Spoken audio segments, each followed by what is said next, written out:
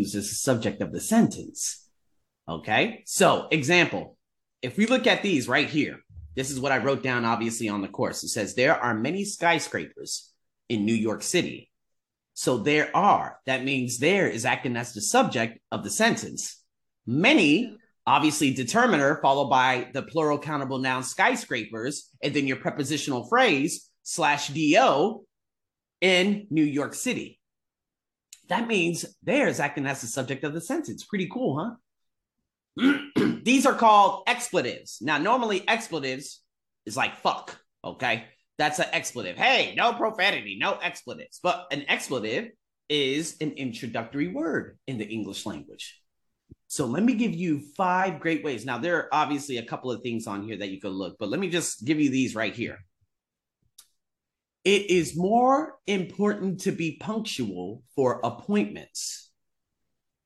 Okay, so basically what we have here, this is how you can use an introductory word.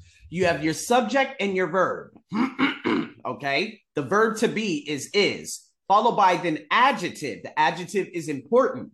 In the infinitive, you might see this a lot. The infinitive is always the preposition to, followed by the base form of a verb. To jump, to eat, to catch, to sleep. Got it? Got it. Another one is an adverbial time clause. We're talking about years. So with the verb to be, you could say it was in 1959. That's your adverbial. Okay. Followed by the noun clause, you connect it with the relative pronoun that. Okay. And then followed by the clause. Alaska became a state. That's your subject, your verb, and another do. Okay. So we're connecting 2 clauses. We got a subject verb over here before that and subject verb over here after that. That is what that is used for, and which and when. You can have multiple subjects, multiple verbs. However, if you see a sentence where there are 2 verbs but no relative pronoun, say bye-bye. Okay. All right, say bye-bye.